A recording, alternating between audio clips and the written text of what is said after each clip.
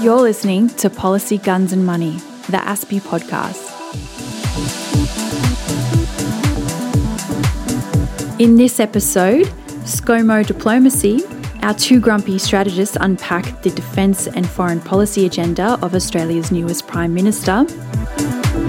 Much ado about Huawei, the Chinese tech company gets banned from Australia's 5G network. And Maddie and Jackie explore the changing face of journalism and how it impacts press freedom. First up, let's hear from our two grumpy strategists, Michael and Marcus. So, Michael, exciting week in Canberra last week, and once the dust had settled, we had a new Prime Minister, Scott Morrison. Now, he has been Treasurer, which means he would have been in the National Security Committee of Cabinet, so defence and security issues would not be totally new to him, but it hasn't really been at the core of his portfolio to date. So now he's got the top job. Do you anticipate any meaningful changes in the government's defence and security policy settings?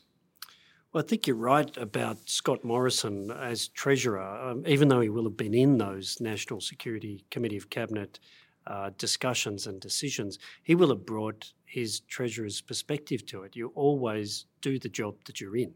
So he will have brought an economic lens to things.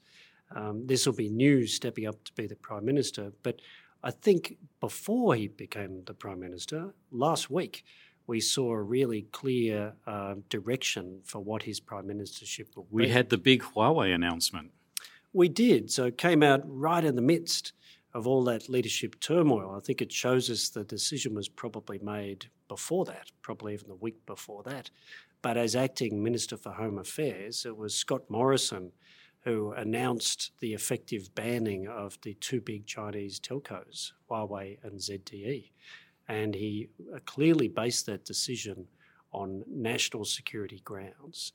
So if we're looking for clarity on the new Prime Minister and the Morrison government's China policy, I think he's sent a message that where there's two-way benefit to the economics of the relationship, things like resources and services, then he welcomes that relationship.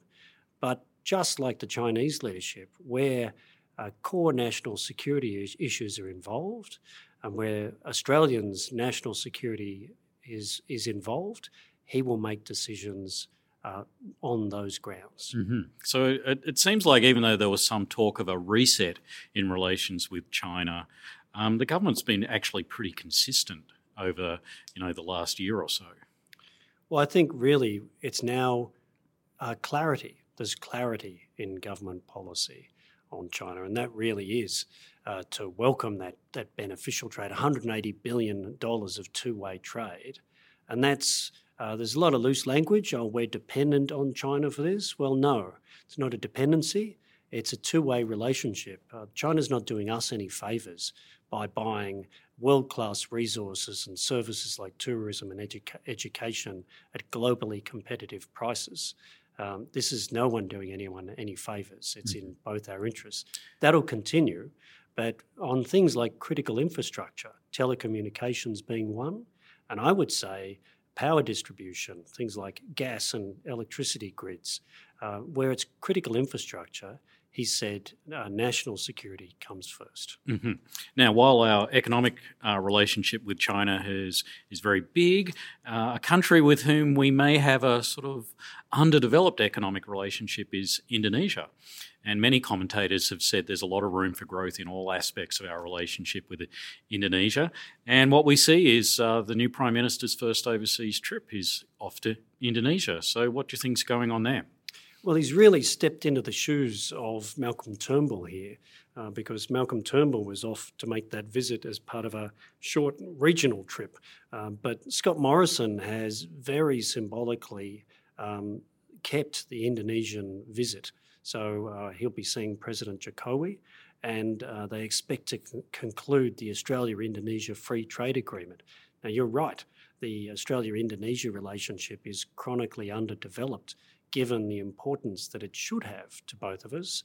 But that free trade agreement, for example, has taken 6 years, and it's really bogged down on very technical detail that strong leadership momentum should and could have resolved. So the real test now is not just the visit by Scott Morrison, but by what's the follow-through? Where are the substantive activities that happen as a result of the Prime Minister's interest in Indonesia that develop what is a very undeveloped economic and security relationship? Mm-hmm. So now I'm interested in the other part of the ministry. So we saw Marise Payne move into Julie Bishop's job as Foreign Minister. But also then we had the domino effect. We had Christopher Pyne moved to the Minister for Defence's job, and the Minister for Trade, Steve Ciobo, moved to Defence Industry. Now, what are some of the implications out of those moves, Marcus? Yeah, I have to say I was a bit taken by surprise with Marise Payne moving to Foreign Affairs. I mean, one of the kind of the reputation that Defence has is it tends to be the graveyard of ministers. So it's kind of interesting to see Marise Payne, whether you call it a promotion or a sideways move, moving on to another very important ministerial position. And so that's probably a sign that, she's well regarded by her colleagues, particularly since she's a bit of a wet in the Liberal Party, so I guess more towards the progressive end of the Liberal Party, and the reshuffle was about moving the party a little bit more to the conservative end, and she seems to have survived that and been rewarded. So probably a good move, because she will have a lot of knowledge of the people that she'll deal with as Foreign Minister because of those, the 2+2 Defence and Foreign Minister meetings that she's participated in. Probably a very logical move for her. I think that's exactly right. I mean, being, I think, Defence Minister is one of the hardest jobs in the country, because you've just got this constant flow of all kinds of matters constantly coming over your desk, ranging from grand strategy all the way down to, really difficult issues like, groundwater contamination around Air Force bases, and with lots of unhappy people fearing they've been poisoned. I think, Marise Payne's happy place is more in where she's going to be now, where you can deal with grand strategy, developing international relationships, and I think she'll be very good at that.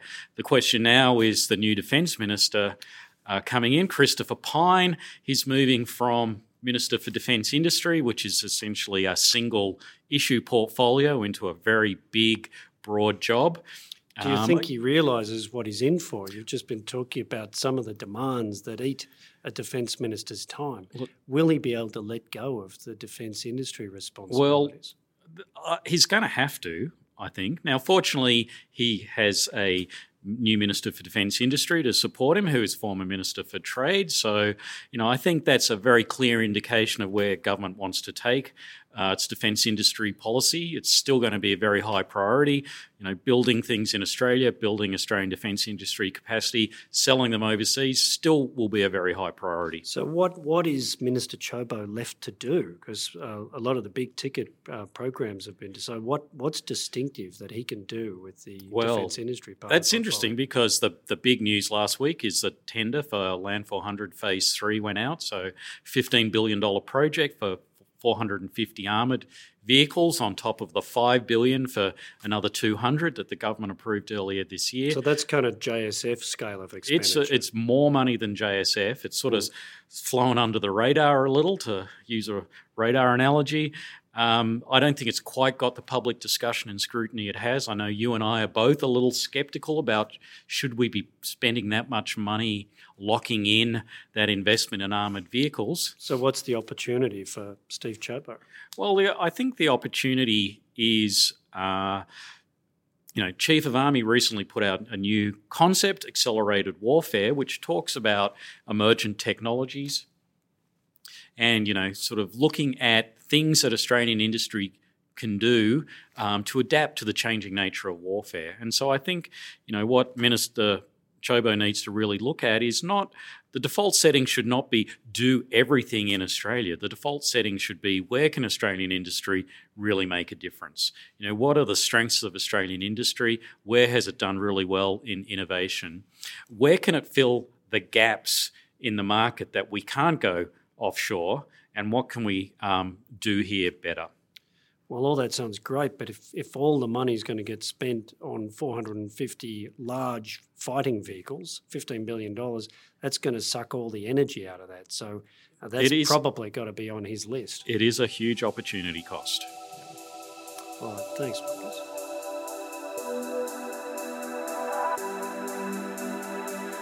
And now over to Danielle and Tom from our cyber team. They're discussing the decision to ban Huawei from the Australian 5G network. Tom, how are you on this fine and cold, wintry Canberra day? Yeah, I'm great, Danielle. I'm cold, by the way. Thanks for asking.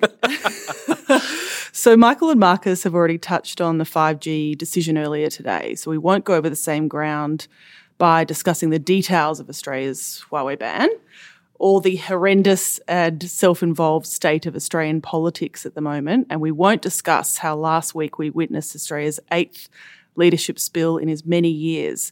And Tom, we definitely won't dwell on the fact that there is actually a Wikipedia page titled Leadership Spill that is dedicated solely to tracking Australian state and federal leadership spills.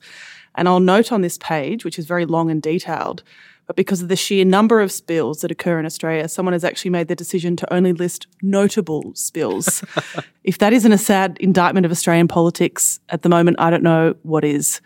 But let's place all of that political drama aside, and you and I are going to take a step back from the details of the 5G decision and have a chat about the bigger picture in play here. And that is why in Australia and around the world are we afraid of Huawei?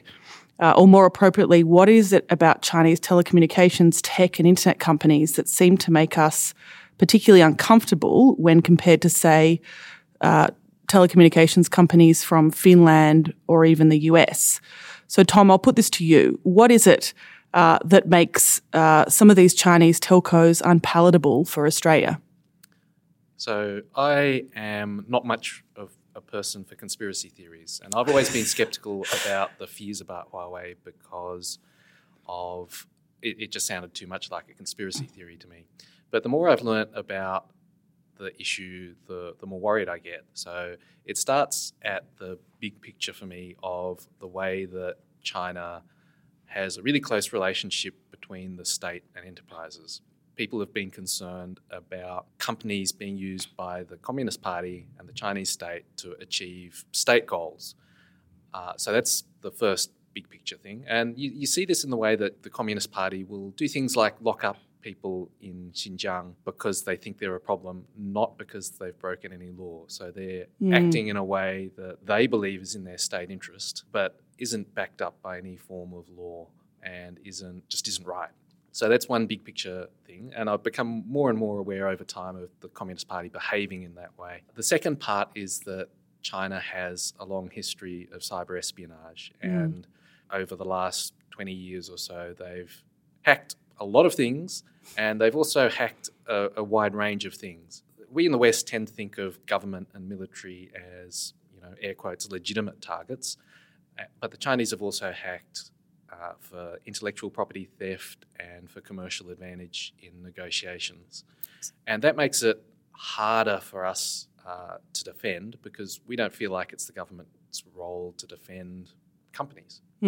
So I might jump in there. What's a legitimate target? So, for example, we've seen the ANU hack that's come up in the media where there were leaks from security officials to the media that essentially seemed desperate to get the information out there that Chinese cyber actors had been in the ANU IT systems for about 7 months and that ANU had been unable to clean up that mess and were in fact still within the system, apparently, when the media came out. So are universities legitimate targets? I don't know that there is such a thing as a legitimate target. I think that states will hack what they think is fair game. Yeah. So Western states have had one standard, China and other countries as well have had a different standard.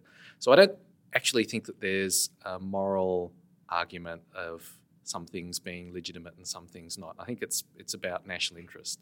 So I wouldn't say that China is bad or evil for doing this. I actually think it's in their tactical interest. Yeah. I think the problem is that widespread and wide-ranging cyber espionage has actually eroded trust in Chinese institutions.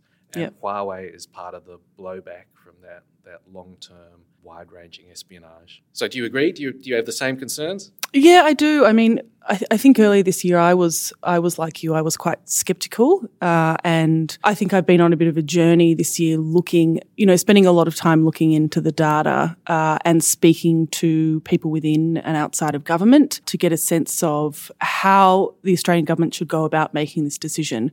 But the more that I looked into things like the 2017 National Intelligence Law that China put out, I think in the second half of last year, so it's a fairly new law, reading through the different articles, and Article 7 is the one that says that individuals and organisations must participate in intelligence activities, and, I won't read out that article. But the more I sort of thought, well, hang on, there is a direction I think that the Communist Party has been going in that makes it really difficult, I think, for countries like Australia to say, okay, well, we're noticing this, not even a shift in direction, but it's almost like a bit of a snowball, going in a direction that makes us uncomfortable on some fronts. Yeah, so for me, the National Intelligence Law really crystallised those concerns that I had.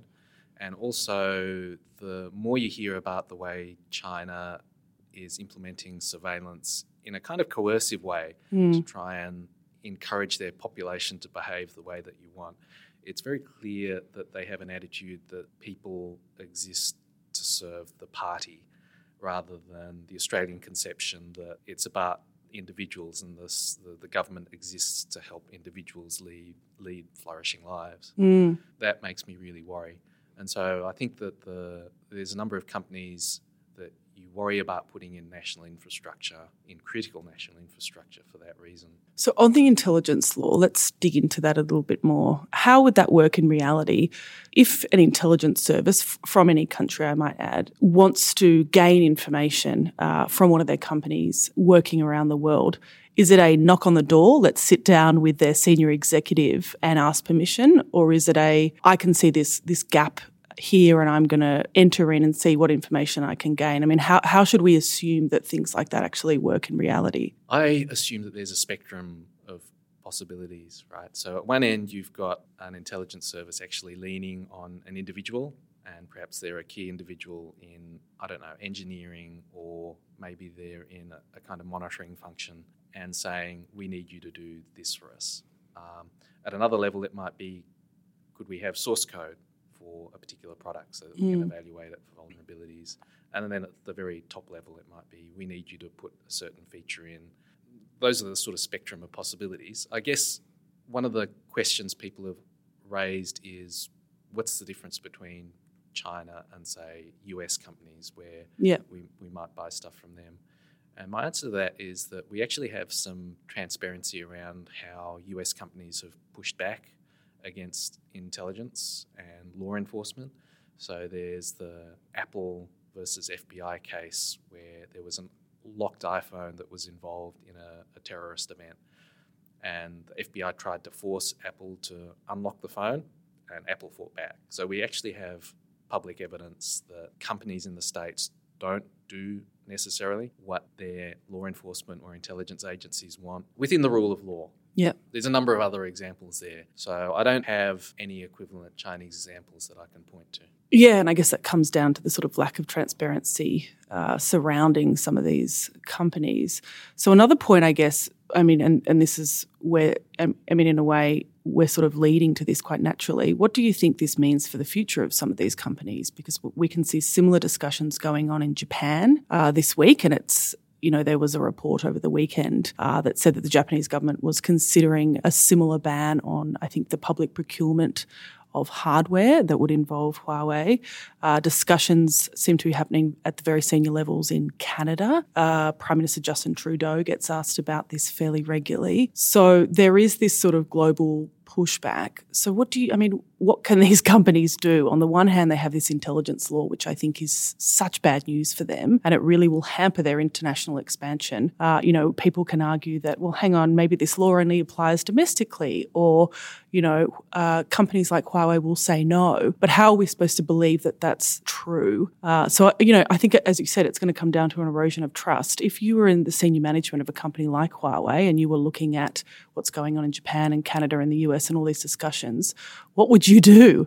I think the nuclear option is to offshore and move out of China.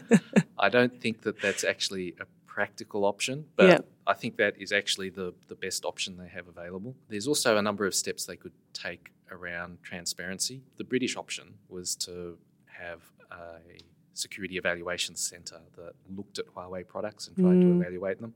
And unfortunately, that never really worked. They've released oversight reports. They basically found it very, very difficult to get the kind of assurance they want. Part of that, it seems to me, is that the engineering practices just aren't as good as they need to be to reproducibly do things. Yeah. So they could actually just up their game and get better at doing that. But even if they did do that, things like the National Intelligence Law and things like, being the ICT provider in the African Union headquarters, and then the media reporting that for 5 years every night, data from the African Union was sent to servers in Shanghai.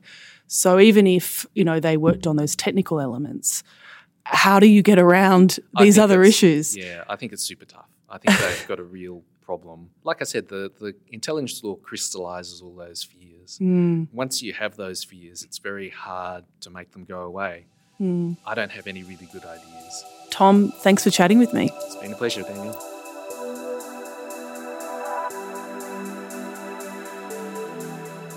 And now we finish with Maddie and Jackie looking at international news, the changing face of journalism, and a little bit of positive news. Hey, it's Maddie. Welcome back to the podcast. Welcome back to Jackie. Thank you for having me again, Maddie. Awesome. Let's dive right in. What are some long reads you've come across recently? I found a really interesting piece in The Atlantic on press freedom. This piece was written by Dan Rather and Elliot Kirshner. They both have a media background, and they run you through the history of journalism basically in the US and pinpoint to specifics, the First Amendment. And actually, you find out by reading the piece why and how Fox News was created. Oh, wow. Basically, some people felt there was bias in the reporting.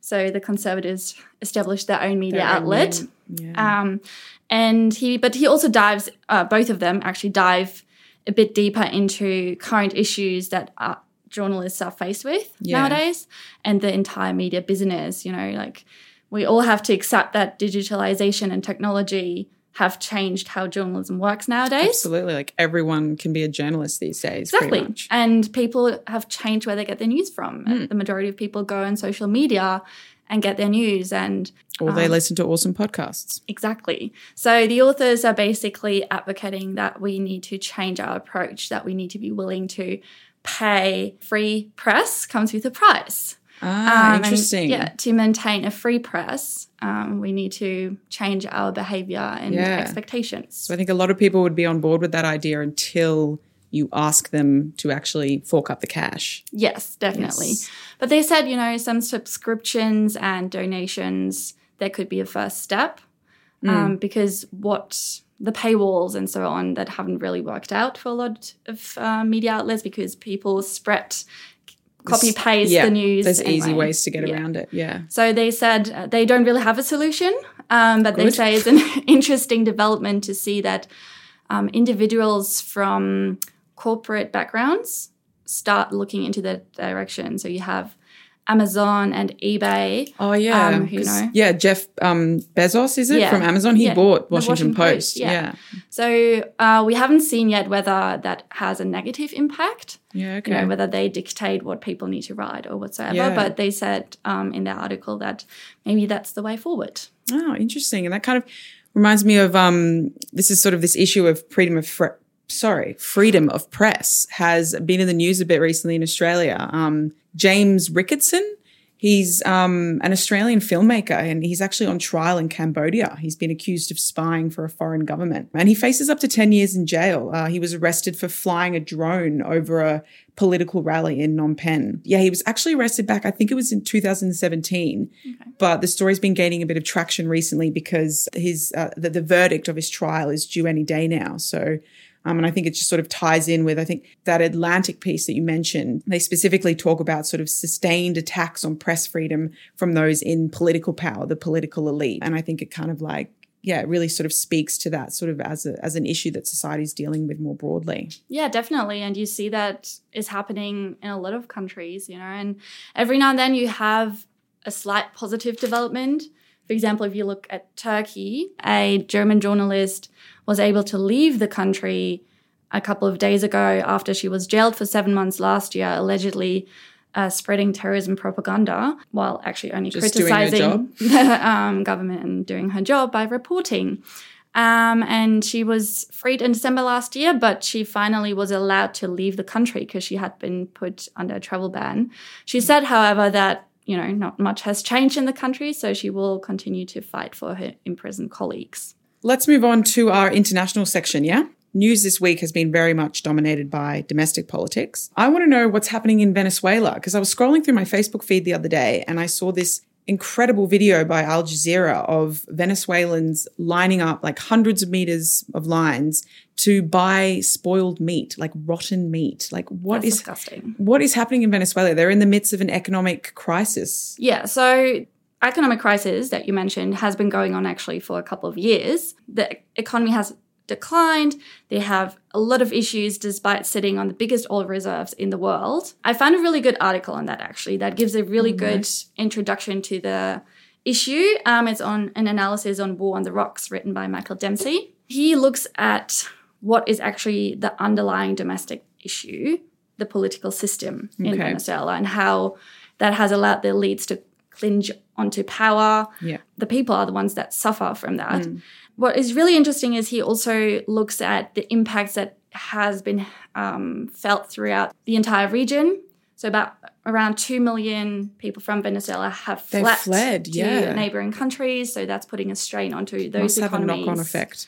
At the same time, the international so-called friends of Venezuela have not been really helpful. So they used to have really good relations with Cuba, but by now it's really Cuba benefiting from energy transports from Venezuela to Cuba, but nothing comes back in return. The same goes for China and Russia. Yeah. The analysis on War on the Rocks finishes with some recommendations for the US government in particular, how they can help with the humanitarian crisis that is currently developing in the region. Because of all the people that have fled. Exactly, and how to better target the sanctions on individuals in the government rather than the whole country. Well, I read that they brought in a new currency because it got to the point where one roll of toilet paper was like 1 million of their, I think it's bolivars or their currency. Exactly. There's the Deutsche Welle actually published some very incredible pictures where they put a piece of chicken next to how much people would have needed in cash to pay for that. Oh, wow. Well, that's a bit depressing, isn't it? So let's move on to something positive. We always try to end on a high. So Maddie, please, some positive news. Well, positive news this week was that happy birthday to Katherine Johnson. She's the famous NASA mathematician, and she celebrated her 100th birthday this week. Amazing. She's amazing. Like, I have to admit, I'm a little bit embarrassed, but I'm one of those people who hadn't heard of Katherine until I watched the awesome film Hidden Figures. It's amazing. It was so incredible to watch what she had to go through, and she's been such a good role model, not only what she's achieved as a woman, but especially as an African-American woman. And I just kicked myself that I didn't know about her before because she is seriously incredible. She calculated by hand the path that essentially put man on the moon. It's amazing. So, and again, we'll include some links for you all to read up on her amazing life, and a big happy birthday to her. Yeah, something positive. Well, thanks for joining us again today. And Jackie, thanks for coming back. It was always a pleasure. Awesome. Thanks for listening to Policy, Guns and Money. We'll be back in 2 weeks.